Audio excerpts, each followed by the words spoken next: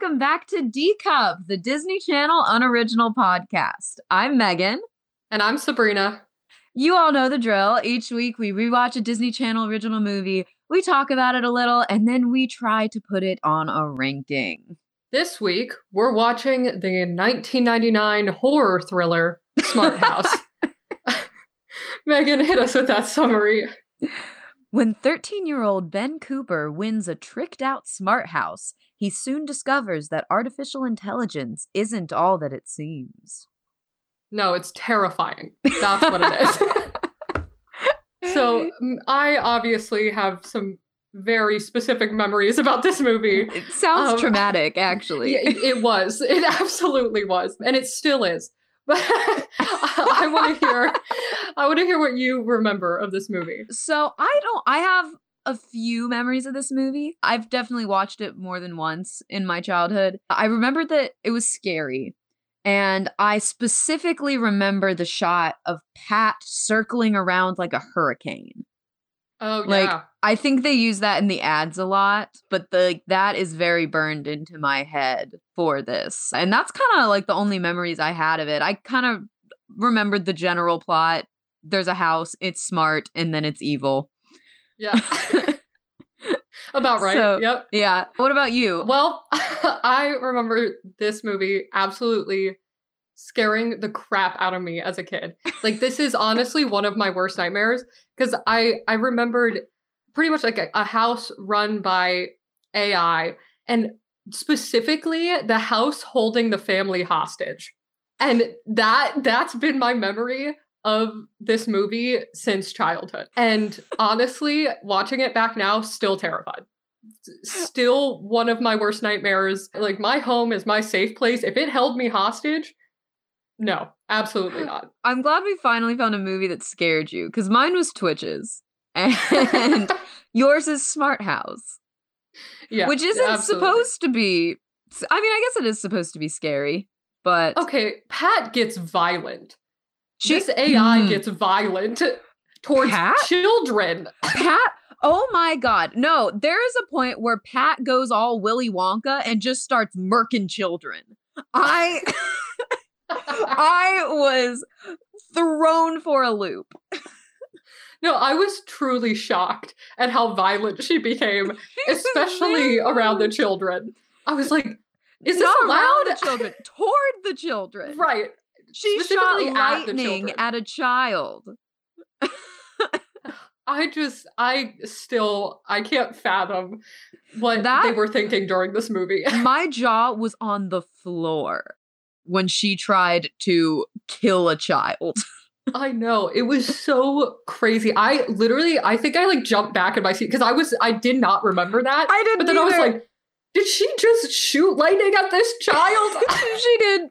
She 100% did. So before we jump into everything, let's do our writer-director. First of all, this movie has a 53% audience score on Rotten Tomatoes. I don't know how I feel about that, but I guess we'll find our way. Yeah, I'm honestly a little confused on how I feel about this movie. Yeah, we can talk. We'll definitely get into that. The movie was written by William Hudson and Stu Krieger. William Hudson, this was the only thing on his IMDb. But Stu Krieger, we know and love from Xenon, Phantom of the Megaplex, etc., etc., etc. This is the biggest thing that kind of knocked my socks off. This movie was directed by LeVar Burton. Hold on.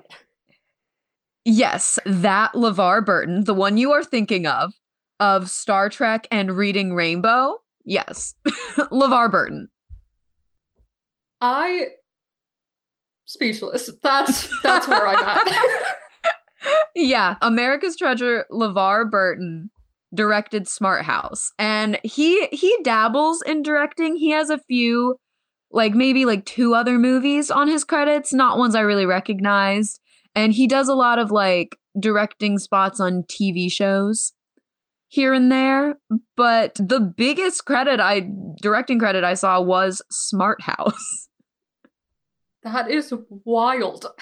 It really is. Throughout the movie, I was just like, LeVar Burton did this, huh?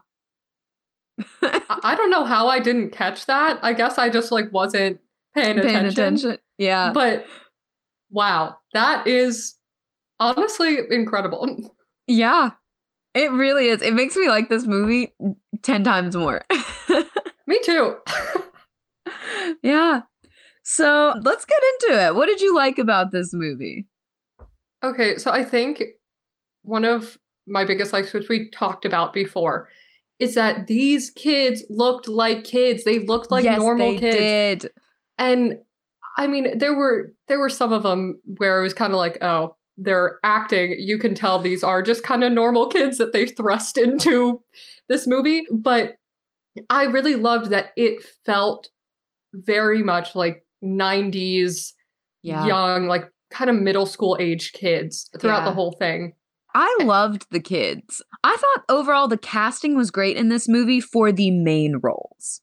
Agreed. For everybody else, well, we'll talk about that in the negatives. But yeah. Like the kids, the dad, Sarah, the woman who created the smart house, and Pat. Let's talk about the acting performances of these individual characters. The kids, I thought they were great. I agree. Ben and Angie, Angie was so cute. She was like the perfect age. She was just precocious enough, but she was still cute. I liked her a lot. And I thought Ben did a good job. That's the same guy from Luck of the Irish, right? Yeah. I didn't realize that. I was watching it and I was like, what do I know him from? And then it hit me. Yeah. And there were just some really great scenes that I put in my likes specifically for Ben. So the scene where Ben was watching home videos of his mom. Yeah. Can you explain that scene for the viewers or the listeners? So a major point in this movie is that Ben and Angie lost their mom. And so to Ben, it's very important that no one replaces his mom. And so there's a scene where he's watching home videos in the smart house of his mom, and it just shows him getting emotional and crying. And to see, because he's kind of uptight about it throughout most of the movie, and seeing him kind of release and have an emotional moment and seeing how much he's connected to his mom, it plucked at my little heartstrings. It was Sabrina, so you sweet. Talking about that right now is making me tear up. Like you just describing the moment, a catch in my throat has occurred. It was such a sweet scene. It really was. Like, it was so well. Good job, LeVar Burton. Some claps for LeVar Burton. He directed that scene so well. And that child actor, he did it so well. Yes. It really pulled on the heartstrings. Another scene where I cried. We need to make a list of all the DCOMs that we actually cry in. Yeah. I think it's just been like Twitches and this so far, but I cried in the scene towards the end where Ben and his dad are having their come to Jesus moment about Ben is upset because his dad is dating Sarah and he thinks his dad is replacing his mom, and Ben is being a little bit of a crapper to Sarah, very rude. And his dad, I loved this scene so much because I felt like his dad, it did feel like a very 90s dad where he is kind of being very stern. He is yelling at him, but he at the same time, he's understanding where he's coming from. And he's explaining I know that it's really hard for you to lose your mom and you're a kid, but you have to realize that you're not the only person who lost somebody. You know, I lost my best friend and I'm not trying to replace her. And I know that you're going through all of these big emotions, but that does not give you the right to be an asshole to people. Yeah. He didn't say asshole. This is a DCOM, but yeah, it doesn't give you a right to be rude to other people. And he was like, I raised you better than that. And it was such a good scene. It really was. It was honestly, I think that was my favorite scene of the whole movie. Yeah, and me too. Because it was really the most real scene. Yeah. Honestly, it might be one of my favorite scenes out of any movie we've watched. I honestly agree. That scene sticks out in my mind, and it really got me while watching it. I loved seeing this like a very vulnerable father-son moment. Yeah, agreed. Absolutely. And I honestly, so speaking of the dad and Sarah, I thought they were cute together. I liked their relationship. I thought that was like, and it was nicely done where it was kind of slow and they got into it very naturally. It wasn't like just they were thrown together. It made sense. Yeah. Now I will say, so the dad decided to look at the smart house because when he looked at the paper, he saw a picture of Sarah. And I was like, just a tad thirsty, Mr. Cooper. Maybe we could pump the brakes on that. I mean, the opening, like, isn't it the opening scene where Ben answers the phone and looks at the messages on the phone and this woman calls his dad back for a date and he said, nope, I'm not giving him that message. So like, Mr. Cooper's getting out on the town. He's getting dates. Also, we have to say it. Mr. Cooper's hot. Him and Sarah are hot. I know, but like, of the DCOM dads we've encountered thus far, Mr. Cooper's the hottest dad. Absolutely, 110% agree. In physicality, in looks, but also in energy. I feel it. I get it. No, my first two notes, or like my first notes about Sarah and the dad, are that they were hot. Like, yes, they're very hot. Just off the bat. It's a hot couple. True. And she's smart. The total package. Oh, absolutely. Going back to Ben, though, where you were saying that Ben, like, didn't pass on the message of this woman that was trying to date his dad. I loved Ben, and I thought that he, like, those first scenes we see of him, I was like, this kid is so helpful. He's such a good brother. He's helping his little sister with her spelling words. Honest to God, Ben would be the ideal perfect child if he wasn't such a cockblock. Honestly. And and that's the thing. There was a moment, I think it was like towards the middle of the movie, where you really see Ben getting frustrated with his dad, talking to Sarah and stuff like that. And he has this moment where he's talking about all the stuff that he does for the family and that they don't need a mom, he's fine, he's got it. And there was just like a moment where I was like, I understand where he's coming from, but also no one asked him to take on the responsibility. Yeah. But I see like where in his mind, he's like, if I do it all, we don't need the mom. You know what? That is something I wrote down that I really loved about this movie is I loved that they had the oldest son feeling the need to take on the maternal role. And he was doing all of these things like cooking and cleaning and helping his little sister and like doing things for his dad's. Like Ben packed the lunches every morning.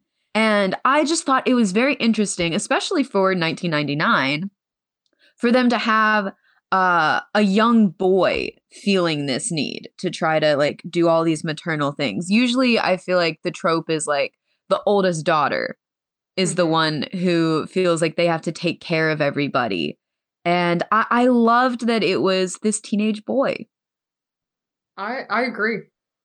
And I think it was very well done because they filled out his personality and his like, I guess his storyline throughout this, his arc, especially being surrounded by not replacing his mother. That was his big goal. Yeah, but I was also going to say, but he still felt like a kid. Like he had all this responsibility and he knew he did because he put it on himself, but he didn't feel like a tiny adult. You got to see like, oh, he loves basketball. He just wants to do boy band choreography with his friends. Stop. Honestly, that was one of my favorite scenes when they knew the choreography to this boy band's music and they were just going. They were in it. They were having a great time. I don't remember that scene at all. Me neither. If you didn't rewatch the movie, there's a scene where Pat, the smart house, throws a party for Ben. And Ben's friends come over and it's him and his two little nerdy friends, and they put up like a Backstreet Boys NSYNC-esque band on the screen, and they're like doing like an MTV music video dance, and Ben and his friends start doing the choreography flawlessly. Incredible. Like, honestly, like they had rehearsed. Like they really had this. It was sick, but they made it look like it was all impromptu. I was like, wow, wow. Honestly, it was one of my favorite moments that I wasn't expecting. It was so casual. I reveled in that. Also, speaking of the party, one thing that I loved was that Angie was the bouncer.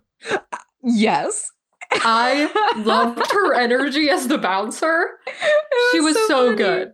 So good. So funny. Also, another moment with Angie, which is kind of similar to the boy band moment, which was when they first get into the smart house and she's singing it and jumping on her bed with like girl group music like video. Spice Girls. Spice Girls. Yeah. Yeah. Playing on her wall. And I was like, honestly, that's exactly what I would have done the first night in the smart house. It's incredible. Yeah. And it was such a cute little moment that I honestly wasn't expecting to get a lot of like solo Angie moments like that, because it felt like it was going to be around Ben, but then they really brought Angie into it, and I was very happy that they did. Yes, and I loved Angie. She was great. Too. Yeah. She was so good. So cute. I feel like we have to talk about Pat and the bone-chilling performance given by Katey Sagal. Is that her name? Kathy Sagal? Katey Sagal. Katey Sagal. Oh my goodness. Incredible. So good. I loved her. Scary. Honestly, terrifying. And that's what I wrote. Like, especially her when she's the projection of when Pat. She materializes. Right. Right. Like, I never want to see that woman in my home ever. She's going to be your new, like, sleep paralysis demon. Honestly. Pat from Smart House. But she killed that role. Absolutely. She did so good. I do want to say, though, like, when Pat materializes and she comes into Ben's room, Ben was not scared enough.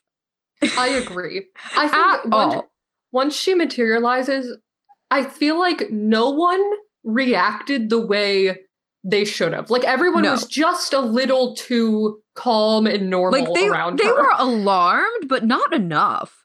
If my house astral projected, I would shit on the floor. I would move immediately. Well, you can't move because at that point it's too late. But like, if you saw an astral projection of your house, I would poop my pants. It is too much.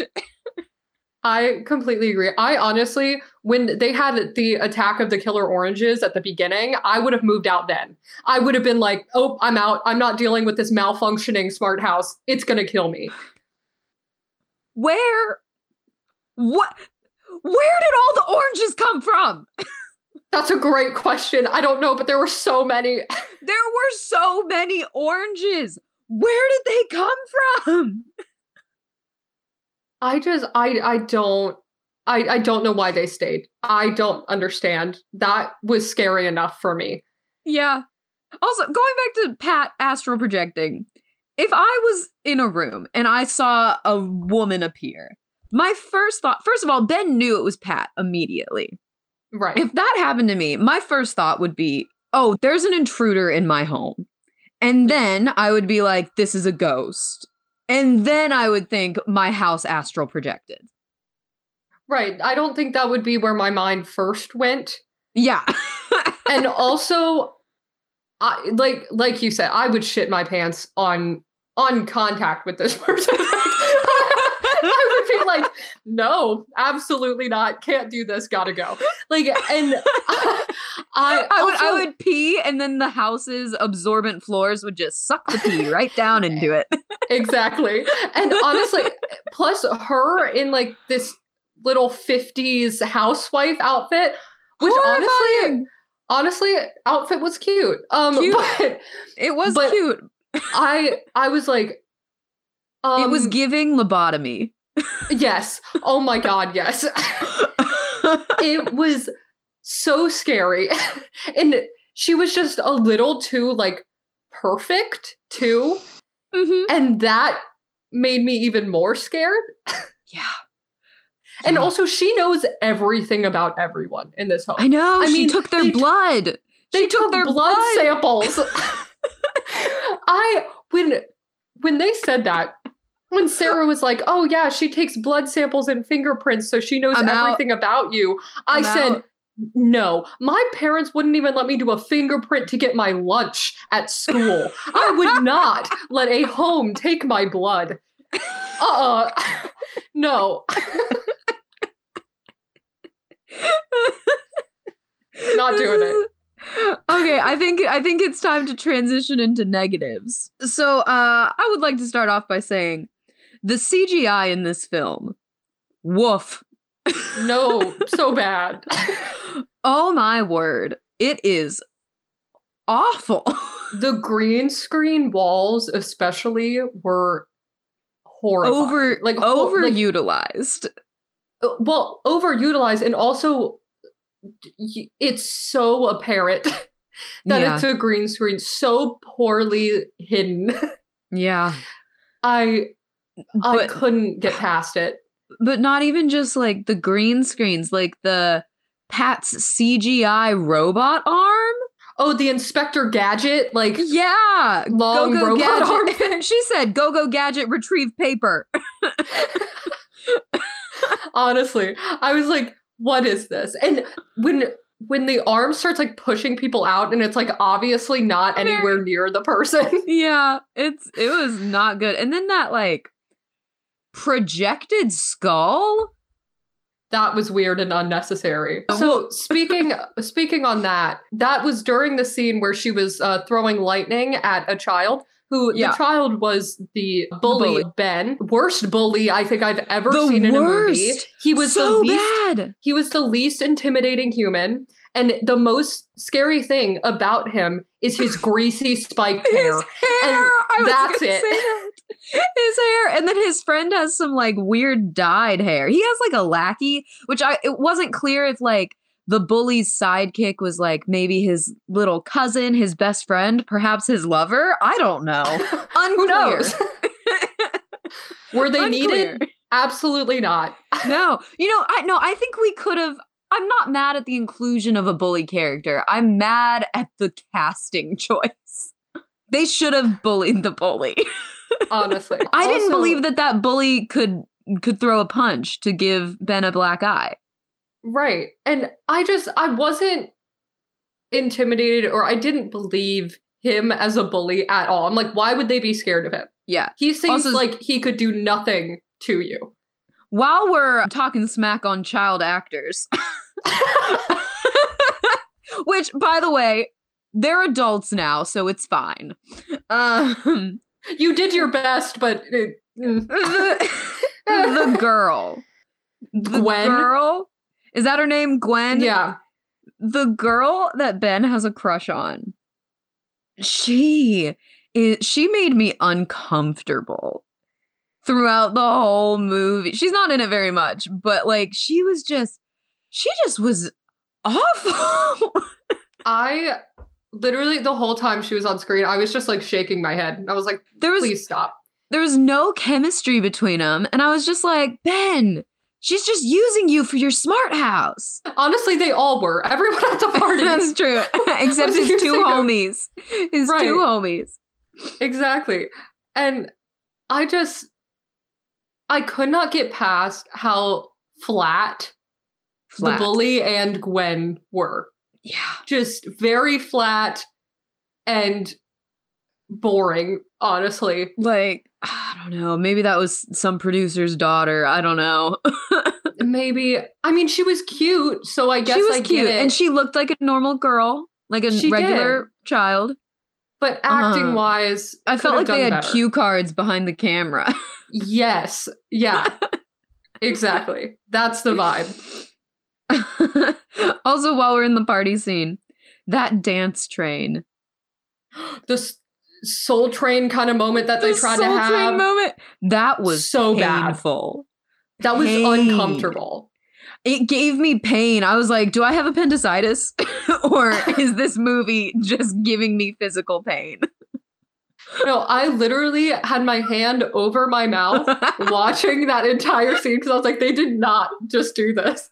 No, and then Pat does this like party cleanup protocol, which, side note, I need that. Oh Me my too. gosh. Sabrina and I were roommates in college, and we would throw the occasional house party banger. And the cleanup after all those parties was the worst because people just leave their full drinks all over your house. It would take like 2 full trash bags. If I had party cleanup mode, my life would be blissful. But I do have to ask, how in the hell does the floor absorb plates and cups? I can buy liquids, maybe even some like gelatinous foods. Right. However, a plate and a cup? Does she just like melt them down into their mere atoms? I don't know. I don't get it. I was like, I wish I could throw everything on the floor and the floor just absorbed it like it did, but truly I cannot get behind how they just like disintegrated, I guess, cups and plates. Full solids. Yeah, but so she did the house party cleanup so that they could hide it from their dad that Pat threw them a house party. But their cover was blown because they left a jacket on a plant. It was Gwen's jacket. It was. And it was so lame because they could have easily covered that up. They could just be like, oh, a friend came over and left their jacket. Like, they didn't have to be like, oh, or Angie could be like, that's my jacket. Because Mr. Cooper doesn't seem like he really understands anything about his daughter. That's true. Him trying to do pigtails on Angie was tragic. I mean, to speak to his credit, she has very short hair. It would be very hard to do pigtails. No, that's true. It's just, it's still like sad. He wasn't trying. Yeah. It was like he lost all control of his fine motor skills. Yes. Poor Mr. Cooper. But he's trying his best. And he's hot, so we love him. But there also is something that I'm interested to see if you caught. There were some, dare I say, sexist comments made by Mr. Cooper that I was like, we didn't need that. That wasn't, you shouldn't say that. Give some examples. Well, there was one when they were sitting at the table, I guess it was like Cape Cod night or something. So they were all having dinner. Their lobster dinner. Yeah. You know, Pat with her lobster tank in wherever she holds the food. Right. And Ben gets upset and he leaves. And then his dad was like, I thought girls were the only one who had hormones and like, you know, I didn't hear that line. I don't remember that. And he was like, I never expected a boy to have, you know, this kind of reaction. And I was like, where was he has feelings. I don't remember that line. Yeah, it was like right as he stormed out. And I was like, what? Huh. That's awful. And oh my God. I think there were like 1 or 2 other lines, which I can't fully think of right now, but that was the one that really stuck out to me. That I was like, I didn't like that. No. Yeah. But I liked Mr. Cooper so much. I'm so sad. And that's the thing. I was like, throughout the whole movie, if they just cut those like 2 or 3 lines, he would be the best. He would be the best DCOM dad. You know what? That's on you, Stu Krieger. Yeah, I don't think Mr. Cooper would say stuff like that because that does sound out of character. Right. And the thing is, the whole Ben doing the work to like replace or to do the work of the mother figure, I was like, oh, wow. Like we were talking about before, I was like, oh, this is nice to see, you know, a boy like taking on these responsibilities and it's not the stereotypical. And then there were just these few comments that I was like, It kind of undermines it. Yeah, I'm like, that's going against what you're trying to do here, and that I don't like that. I feel like it seems like something like a network would be like, you need to add this, you know? Yeah. I don't think LeVar Burton would stand for that. But it was just some unfortunate things that I noticed that I was like, I wish they didn't have that. Can I say, I have two big things that I really didn't like about this movie that I wish that they had done differently. One of them is actually not on the movie, but on the marketing of the movie. Okay. I hate that the ads and the poster give away the big reveal of Pat astral projecting. That could have been the biggest plot twist of all time. But they gave it away in all of the trailers and the ads, and she's even on the poster. Like, that is such a big pivotal moment. And they just like, they threw it away. I hated it. I wonder if it's because Katie Sagal was known and she had done some stuff before then, and so they were using her face for the marketing.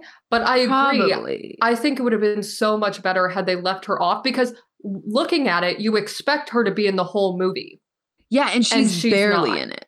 Her voice is in it the whole time, but she's in like the last 10 minutes of the movie. Yeah. I wish that's just like a marketing thing that I really hated, that they gave away the end of the movie, because that's the biggest part of the movie.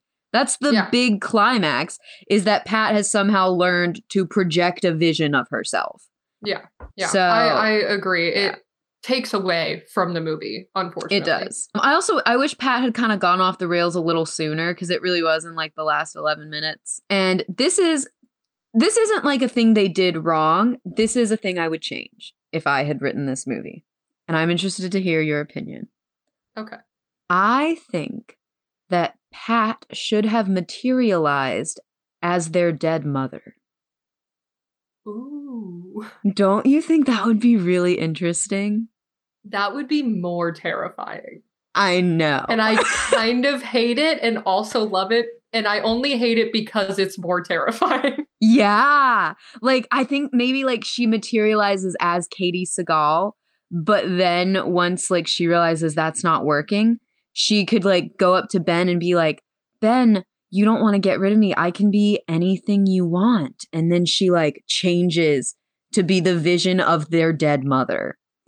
Okay. And start singing the Mockingbird song. I was just about to say that when Pat was singing the Mockingbird song, in the movie, the video that Ben watches of his mother, she's singing that song like to Ben baby, and Andrew. Don't know a word. Yeah. And then when Pat starts singing it, I hated it. I was like, oh my God, I don't like this. It's like you hate it, but you love it. Like from a writing standpoint, you're like, yes. But from a human standpoint, you're like, ugh. Yeah, exactly. Like I hated it because it was uncomfortable and that was the point. But if she like was singing that and then like turned into the mom, help. I would have been like, I'm out. I can't do this anymore. I know. And then like it shows her, and then Angie doesn't remember her mom. So like maybe that could give like something for Angie to do something, and then that gives something for Mr. Cooper too, because here's his dead wife. What would he do? I don't know. Oh my gosh. Honestly, I think that would, I wish. Honestly, if they remade Smart House, that would be great. Hire me as the writer for the remake of Smart House. Yeah, and also, I want this to be in the thriller genre. Yeah. Like, I want them to go full speed ahead in that genre. Because that's how it feels, even though I don't think that's what they were going for. Yeah, like that's the genre it feels. Take that Go-Go Gadget claw and like lock Sarah in the attic. I don't know. Do some crazy stuff. Yeah, it can go really bad really quick, and I want to see it. Yeah. And then my last big thing that I didn't like was I felt like the ending was very abrupt. Oh, completely agree. Very, very abrupt. Also, I hate that Pat is still in the screen. Yeah, so Pat realizing that she can't really be their mother because she can't like physically Touch them there. Yeah. Like it was kind of weird and like you said, abrupt. Now the moment where like she puts her hand through his face, I liked that. That was pretty good special effects wise comparatively to everything else. But the final picture of Pat on the screen, once everything is back to normal and everything's happy, still terrifying. Yeah. Wasn't redeeming at all. No, it wasn't. Also, you're supposed to be led to believe that they got Pat under control because earlier in the movie, the reason Pat goes off the rails, I forgot this, is that Ben goes into like the mainframe and turns off safety protocols. Which How is that allowed? Why is that even an option in the programming to turn off the safety protocols? But he turns them off and then he makes her watch like 1950s mothers and he's like, be my mom now. And so then that's why Pat goes off the rails. So at the end, we're supposed to believe that Sarah was able to get safety protocols back on and Pat is under control and she can't like have sentience and make decisions without being told. But Mr. Cooper makes pancakes and then he discovers there are chocolate chips in the pancakes and he's like, I didn't put these here, did you? And they're like, oh, Pat did it. Pat was making a choice that was not asked of her. And that just leads me. Yes. It's going to be a sequel. And also speaking on the part that where Ben could turn off safety protocols, who programmed that she can override a complete shutdown? Oh my gosh, I have a list of questions because this movie left me with many questions. And one of my biggest questions is, who programmed the option for a computer shutdown override? Yeah, I don't understand. Like, who thought that was a good idea ever? I don't. Why would you need that? And maybe this is us coming at it from, so like watching this as a kid, you definitely won't think about all these things so like we have the layer of watching it as adults, but also as adults of the 21st century. And we're living in an age of heightened technology. And so we're like, that wouldn't just do that. A program had to be made to allow this to happen. Right. Which I don't know if maybe in 1999 that would be a thought that goes through people's heads. Yeah. But like, I mean, they could have done it where Pat just gains sentience and then you aren't able to shut her down. Not have a programmed shutdown system override. Yeah, it just seemed so crazy. The moment we're talking about is Pat is going crazy. And she's being a mom and Sarah comes in and shuts her down. She's like, we're just going to unplug her for the night and then reset her in the morning. So she turns Pat off and then Pat awakens when she hears Mr. Cooper say, who needs Pat? And it goes into system shutdown override. And the fact that she can still listen when she's shut down. Yeah, that was. Yeah, I don't like that. But also, like our phones are listening at all times. So that is true.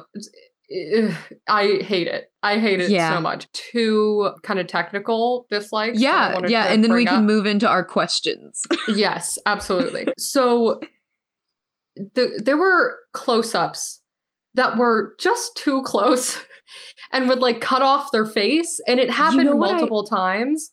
I realized what that is. I think. I could be wrong. But in 1999, made-for-TV films were made for TV, obviously, and TVs were square. So we're watching a square on a TV that's now a rectangle, and a lot of them auto-zoom in so that you're not watching a square with cut-off blank slots on the other side. So it was probably just over-zoomed in. Okay, because that was something that I kept seeing, and I was like, I hate that. Like, it keeps cutting off their chin or like cutting off the top of their head. Yeah, so I think that's a setting. I think there's a setting that maybe you can alter. I don't know, but that I caught that too, and I was like, oh, this is like because it was made for a square TV. You're right. I didn't think about that. Also, The scoring was really weird. Like, they used, like, a Windows reboot sound as a reaction sound. And that didn't make sense. There was also some carnival music at one point, and there was no carnival. So I just didn't quite understand where this scoring came from. Yeah. It was just kind of all over the place. It wasn't super distracting, but there were just points where I was like, this doesn't feel right for this movie. But nothing like super glaring. Yeah, it was just a little off. Yeah. Also, before we move on to our questions, I wanted to bring this up because it threw me back to early 2000s, 1999 time. The old tech in this movie, specifically, it is an entire plot point that Ben can't use the phone because he's on the internet because of dial-up, and I loved that. Me that too. That was wild, because it wasn't just like a one-off, like, hey, son, get off the computer, I need to use the phone. It was a plot point that they missed phone calls for Smart House, that they missed the phone call that they won the Smart House because Ben was on the internet. He left the internet running all night. Yeah. And yeah. That's like a nice, like, nostalgia moment. Yeah, it really is. Like, simpler times. More inconvenient times, but I miss it. Right. I miss it every day. I miss the dial-up noise. That jarring, horrible sound.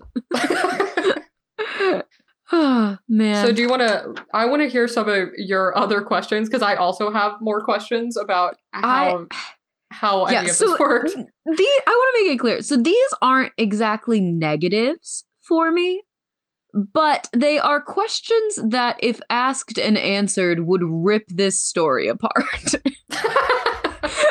So it's kind of things that I feel like if I asked them, somebody would be like, don't think about it. And I'll be like, okay, I won't. But I am made of questions right now. My first one, I guess, is Ben won this house in a contest. And it's supposedly it's free. They didn't have to pay for the house. Are they paying like a property tax? Is there like a mortgage? Because it reminds me of like Extreme Home Makeover, that show where they would like tear down people's houses and build really nice houses. And then I remember hearing that, like, you know, they got this house for free, but a lot of those families had to sell the houses because they couldn't keep up with like property taxes. So that was a question I had. Also, they get this house for free, but are they paying like the electric bill that it would take to run a smart house of this caliber? That control room is insane. And it's on 24/7. Also, can I ask a question? Speaking of control room, there's a control panel, I think in like the living room, that is covered by a wallpaper. That's a fire hazard. Yeah. I didn't think about that, but you're right. That was the first thing I wrote down. I was like, oh, fire hazard? This doesn't seem safe. Also, it has like built-in mouse holes for Sarah's rat. Yeah. She built those. Yeah, that was weird. Also, Sarah was living in there. Where did she go? She didn't. She probably had her own apartment. I don't think she was living there full time. It made it seem like she was. Oh, why would she have her pet rat there if she was not living in the home? She has a friend. She just wanted her friend. Okay. Don't ask questions. So my next question is, the house cooks for you. Do you have to buy the groceries? Where does the food come from? Yeah, and we brought this up with the oranges, because it started shooting like at least 200 oranges and an alarming amount of oranges, which also produce doesn't last that long. Where are the oranges coming from? Why are there so many? She's going to have to throw them out. No one's going to eat 200 oranges before they go bad. And also, Sarah, when they're being held hostage, Sarah's outside and she was like, oh no, like Pat is stalked for months. She can hold them hostage for a long time. How? Where does the food come from? Who pays? Where is this all stored? And like, are they paying for these groceries? Or is that something that comes with Smart House where like there's a fund that pays for your meals for the rest of your life? Because sign me up. Honestly. But or maybe like the first 2 months they've stocked the food and then it's their responsibility to continue to stock it. But like also Pat can give you anything. So she has like a whole Trader Joe's in her basement. Like yeah. I also just like they have no explanation on where every single thing is held and or goes. Yeah. The food is my biggest problem with the movie. As a kid, I'd never thought about like where does the food come from? Who's paying for the food? But that is like such a big plot hole is where the lobsters. Does she have just a lobster tank in the basement? Yeah. Like where is the food coming from? The food produce does not last that long. It's all going to go bad. And then what do we do? Great question. I have some more questions, concerned. But I know you have other questions. So what's some of yours? And then we can hop back to mine. My biggest one, we already talked about a lot of mine, just talking about specific scenes. But my biggest one is, why didn't the family have control over the AI in the control room in the first place? Like, if they're being given this house, why are they not shown how to control, reset, do everything with Pat? That's like, a good question. Because you see Sarah get into the control room, and I'm like, it seems like the family didn't know there was a control room, and that's a little concerning. I guess, like, we're supposed to believe that Sarah has done Pat so well that there's no way that they will ever have a problem. And Sarah's just on standby the way you would have to call a plumber or an electrician, perhaps. But still, yes, I know that's a lot to ask of us to believe. Yeah, it's like you have an entire giant control room and a control panel in the living room. I feel like you should know how to use some of it. Yeah. Like if it shorts out like it did with the oranges, like you should be able to fix that, like have some knowledge of how this house works, like, or at least explain to you, because it really isn't. They're just like, Pat does everything and you don't need to worry. And it's not realistic. And my question is referring to the scene where Pat shoots lightning at a miner. Why is there a program for Pat to shoot lightning? Why is that something she can do? Who thought that was a good idea? I also am a little confused about, so the walls, right, they can show video and stuff, but then there are points where it can have like wind and you can feel the mist of water, and I'm like, is this like a 4D house? Like, I don't. Is that like a theater? I didn't worry too much about that one. I was like, that's fine. But I'm thinking, like, is every wall in this house like that? And that's how she can shoot down lightning. Oh, but maybe. But I'm just like, why is lightning? I understand like mist and wind, but why lightning? Why was that programmed? What was Sarah thinking? I mean, if they programmed mist and wind, why not program lightning and thunder? And why would you ever want lightning in your house? I don't know. I have never gotten home from a hard day at work and said, you know what? I would like an electrical storm. In my home, in my living room right now. Like, what? I don't know. Maybe it's in case if somebody dies, they don't have to get defibrillators. They can just like, Pat can zap them. It's a safety thing. Pat's a registered nurse. That's terrifying. My last question is, so we're led to believe that this is after Pat takes over and she's gotten the family in the house, and Sarah's outside the house trying to figure out how she can sneak in. And Ben and Sarah are able to communicate through IM. You're telling me that Pat isn't reading Ben's IMs? He was in the bathroom where Sarah said that they have no, like, it's privacy in the bathroom.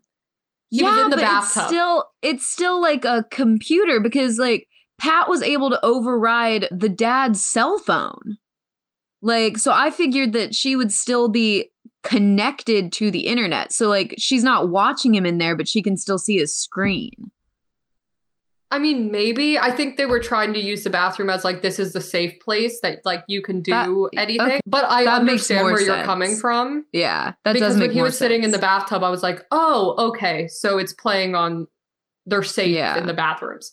I didn't think of that. That makes more sense, I guess. I'm already like paranoid of bathrooms just because I feel like you can die in so many ways and you're so vulnerable in bathrooms. But I know it's a weird in what ways are you gonna die in the bathroom that you can't die in the hallway? You can drown. There's a lot of hard surfaces that you can be either bludgeoned with or like banged into. If you're naked in the shower, you don't hear anything. I understand like the nakedness makes it more vulnerable. Yeah, it's something that has always been like paranoia for me. But that was like the one part of it that I was like, oh, thank God, like she can't do anything in the bathroom. Because if there are horror movies, if there are horror movies that have bathroom scenes, I can't watch them. Like if that's crazy. I have to have someone who's watched it before and tell me if there are bathroom scenes in it. I'll watch the rest of the movie, but the bathroom scenes I cannot. That is wild. You're insane.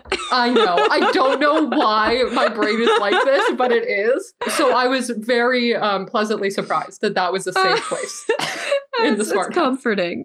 Love that. That is so funny. This is just a question I wanted to ask you. Would you want to live in a smart house? No. Absolutely not. Our producer is nodding. That's his like dream.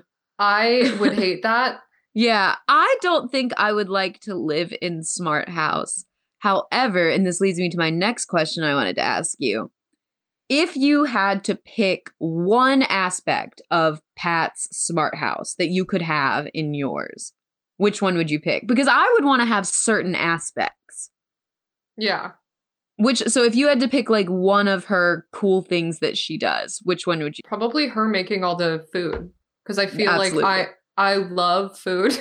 And also the fact that I don't have to make it and they're like gourmet meals. Absolutely. Yeah. Also, if Pat pays for all my groceries, heck yes. Absolutely. I would kill for that. Oh, yeah. I also like the party cleanup feature. Amazing. The fact that she can like pick out your outfits for you. That would be nice. That would be great.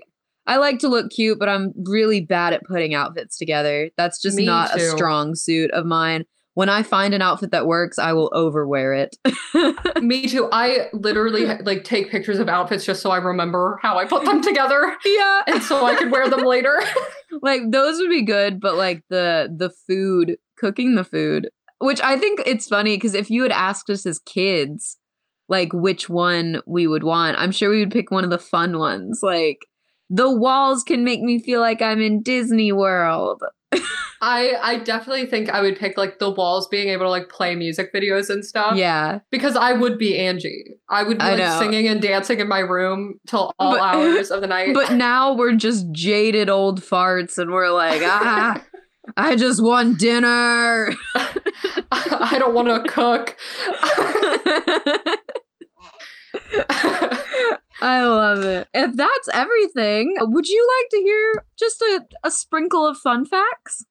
Yeah, absolutely. So there aren't that many. It's hard to find a lot of fun facts for some of these older movies. However, I did find some juicy ones. My first fun fact. Brie Larson, a young Brie Larson, auditioned for the role of Angie, but didn't get it. Whoa. Imagine. Yeah. I know. Imagine. How would our lives be different today if Brie Larson was Angie in Smart House? Honestly, I would kill to see that. I would, but you know what? There's a reason. She must have tanked her audition because this Angie was good. This Angie was good. I am not mad at I'm not this either. Angie. Also, Brie Larson is in another DCOM as a young child. We'll have to watch it at some point. It's I think it's called Right on Track. It's like a racing one. I don't remember it, but I've heard. Also, Stu Krieger, the writer of the movie, he went to the NASA Jet Propulsion Lab to research technology for this movie and for Xenon. Wow, that's cool. Yeah, that's cool. I would just love to go to that lab. It sounds really interesting. But yeah, he did his research. He put a lot of thought into this. And my last fun fact is that in 2015, Entertainment Weekly published an article where it ranked the top 30 DCOMs ever made. And they ranked Smart House as number 1. That's shocking. Yeah. What are the other, what did you say, 30 movies? Yeah, I have not looked up the article. I meant to, but I've had a very busy week. I want to see what else is on it. I'd also love to know the age of the person who wrote the article. I feel like that does play a lot into it because I think this movie is good. I think. I don't know if I'd put it at number 1. Yeah, I feel like there's so many DCOMs that I would probably put above this. I don't want to say so many. I feel like there are a decent amount. This one's not bad. No. I don't know how I feel about it wholly. We'll talk more about this after you answer a burning question I have about where these actors are now. Oh, well, let me tell you. So, first we have Ryan Merriman, who played Ben. So what a cutie. Truly. He began acting at the age of 10, and he still continues to act today. Oh, good. He has over 60 acting credits on IMDb for both TV and film, including, as we talked about before, the DCOM classic Luck of the Irish. Can't wait for St. Paddy's Day for us to do that one. Me either. I am so ready. He also had a 16-episode stint on the popular TV series Pretty Little Liars, where he played Ian Thomas. Did you ever watch that show? I did for a bit, and I think I vaguely remember him. I never watched that show. One of my friends was really into it, so I watched it with her. And then his most recent film is called Diamond Rose, which was released in March of this year.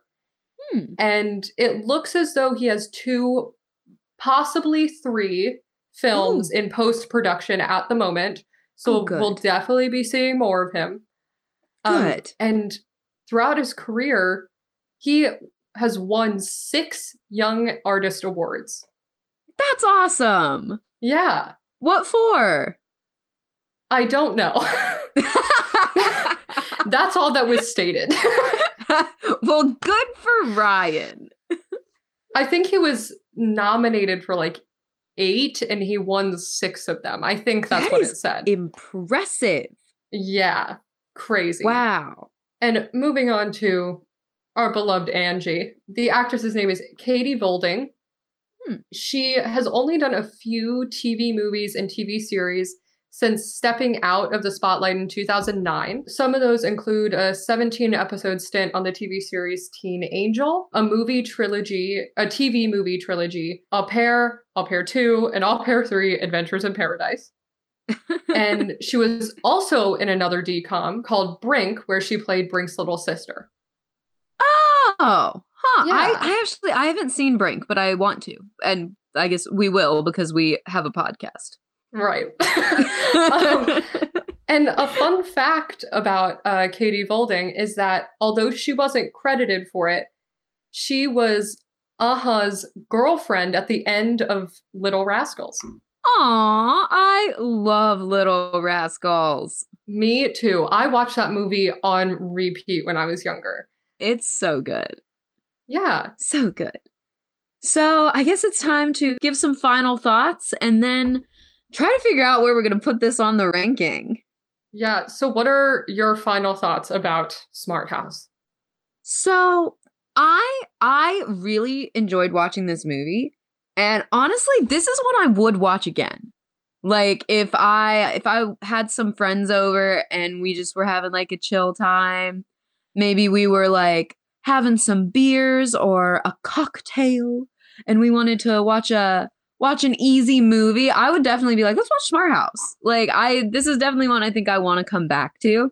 I think it's a great movie with a lot of heart, but it really did leave me with a lot of questions that I feel like when you watch a movie, you don't want to be left with like many questions. And I think the questions kind of tear a lot of holes in the plot for me specifically. Yeah. What about you?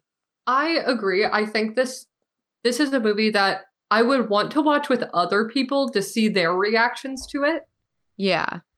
Because like I said before, I don't know what genre this movie, but I think it's a great movie. I think it's fun and it's interesting, and it has pretty like grounded plot within the family. I think Pat kind of overthrows that when she goes crazy, but I did think the acting was well done. I liked a lot of the storyline. But the same as you, there are just so many questions. And I think we have to remember this is 1999, you know. And we're not kids. As a kid, I never would have asked any of these questions. Right. We're definitely seeing this from an adult lens where we're like, a modern what adult about lens. Yeah, we're like, what about mortgage? What about groceries? Yeah. But the property tax. Who's paying the electric bill? Exactly. But I think it's a fun movie. Is it terrifying to me? Absolutely. But would I watch it again? Probably. Yeah. So okay. For the ranking, I was thinking, and let me know if you agree with this. I think Below Twitches. Okay, so for me, I think it's either Below Twitches or below Read It and Weep. So it's around Read It and Weep. Okay, I'm glad. Okay, we're in the same ballpark. Very good. Yeah. I don't know. I think for me, because I'm still kind of up in the air on I don't know if this is a good movie or not. Yeah, exactly. And I think for me with Read and Weep, I was like, okay, this is a solid, like middle of the road, like good movie. Yeah. And I had that like solid feeling with that one. This one, I'm kind of like, I like this. I don't know. For me, I'm leaning putting it above Read and Weep because, so I say Below Twitches. And if we do put it below Twitches, that means it'll be number 5 on our ranking of 8 movies so far. Below Twitches because it left me with so many questions. However, I think it has more heart than Read It and Weep. And we both said that scene between Ben and his dad is one of the best scenes that we have seen in the whole catalog of everything we've watched so far. I feel like if you remove the questions, and also, even if we keep the questions, I think the movie has more heart than Read It and Weep because it did make me cry. Yeah, I totally understand where you're coming from, and I agree. I think I was more connected to these characters, especially the family, and I think there was more to grab onto in this one than Read It and Weep. So I'm petitioning to put it at number 5 above Read It and Weep. Okay. Can you agree with that? I think I can agree with that. Okay. Because I do think those, especially those 2 scenes with Ben watching the home videos and then the fight between him and his father, they just were so well done. Yeah. And that whole plot line of the, deceased mother and not trying to replace her was really like heart-wrenching, and it was acted very well. I think something that a lot of kids can relate to. Yeah. A great like theme for a children's movie. And I mean, we also said last week that I don't think we would rewatch Read It and Weep, but we said that we would rewatch Smart House. That's very true. So I do think I can agree with you going at number 5 under Twitches. Yeah. Sounds good. I'm happy that we landed there. Yeah. This was a really fun episode. I think this is the most fun I've had recording one so far. Yeah. I think it was just I'm glad we were both kind of on the same page for this one because we both had so many questions, but we also enjoyed it so much. Yeah. It's don't ask questions kind of right. right. Even though just we asked very many. Yeah, just like watch it and let it happen. That's this movie. Just let it happen. So awesome. Thank you guys for tuning in again for another week of D Cup. Please join us back next week when we will be watching Full Court Miracle. Excited for that one. And yeah. Yeah, I honestly, for Full Court Miracle, I don't remember any of it. So I'm very excited to go in. I do remember. I remember like the general plot of how it goes, but I don't remember specifics. See, I have no memory. And honestly, I'm wondering if I've ever seen Full Court Miracle. I feel like I've maybe seen bits of it because when I see like the preview of it, like I'm like, oh, okay, I kind of remember this. But they played it every year for Hanukkah. Right. And so I'm wondering if I've seen bits of it, but I've never seen the whole movie. It could be like you've probably seen it all, but not all at the same time. Right, exactly. That when you were a kid and you were trying to watch a DCOM that was on, like maybe it was on in the middle of the day and your mom was like, we have to go to the bank. And it's like, but I want to watch Full Court Miracle. And then you have to miss the ending. Yeah, or like you get on there and you see a movie that you've been wanting to watch, but it's already halfway through. And you're just like, oh, but I want to watch this. So then you watch it anyway. Yeah. And then you miss half the movie. I think that was like the plague of my life, was always jumping in the middle. Mine was just like, I'd have to leave because we'd have to run errands. The lack of control of a child is tragic. Awesome. So, Megan, where can our lovely listeners find you online? Well, as always, you can find us over on Instagram at Disney Channel Unoriginal Pod. Also, if you like us, you can rate us 5 stars and help other people find D-Cup. You could also leave us a review and let us know what D-Com you want to hear about next. Also, please leave us a review. We want to see your reviews. I want to hear your thoughts. Please leave reviews. We haven't gotten a review since like October 8th. Leave us a review. Not to tell us your thoughts. But yeah, only good reviews. If you have bad thoughts, keep them to yourself. We don't need that negative energy. No, ma'am. We release new episodes every Sunday. So until next time, thank you for tuning in. I'm Megan. And I'm Sabrina, and you've been listening to D-Cup, the Disney Channel Unoriginal Podcast. Dun, dun, dun, dun.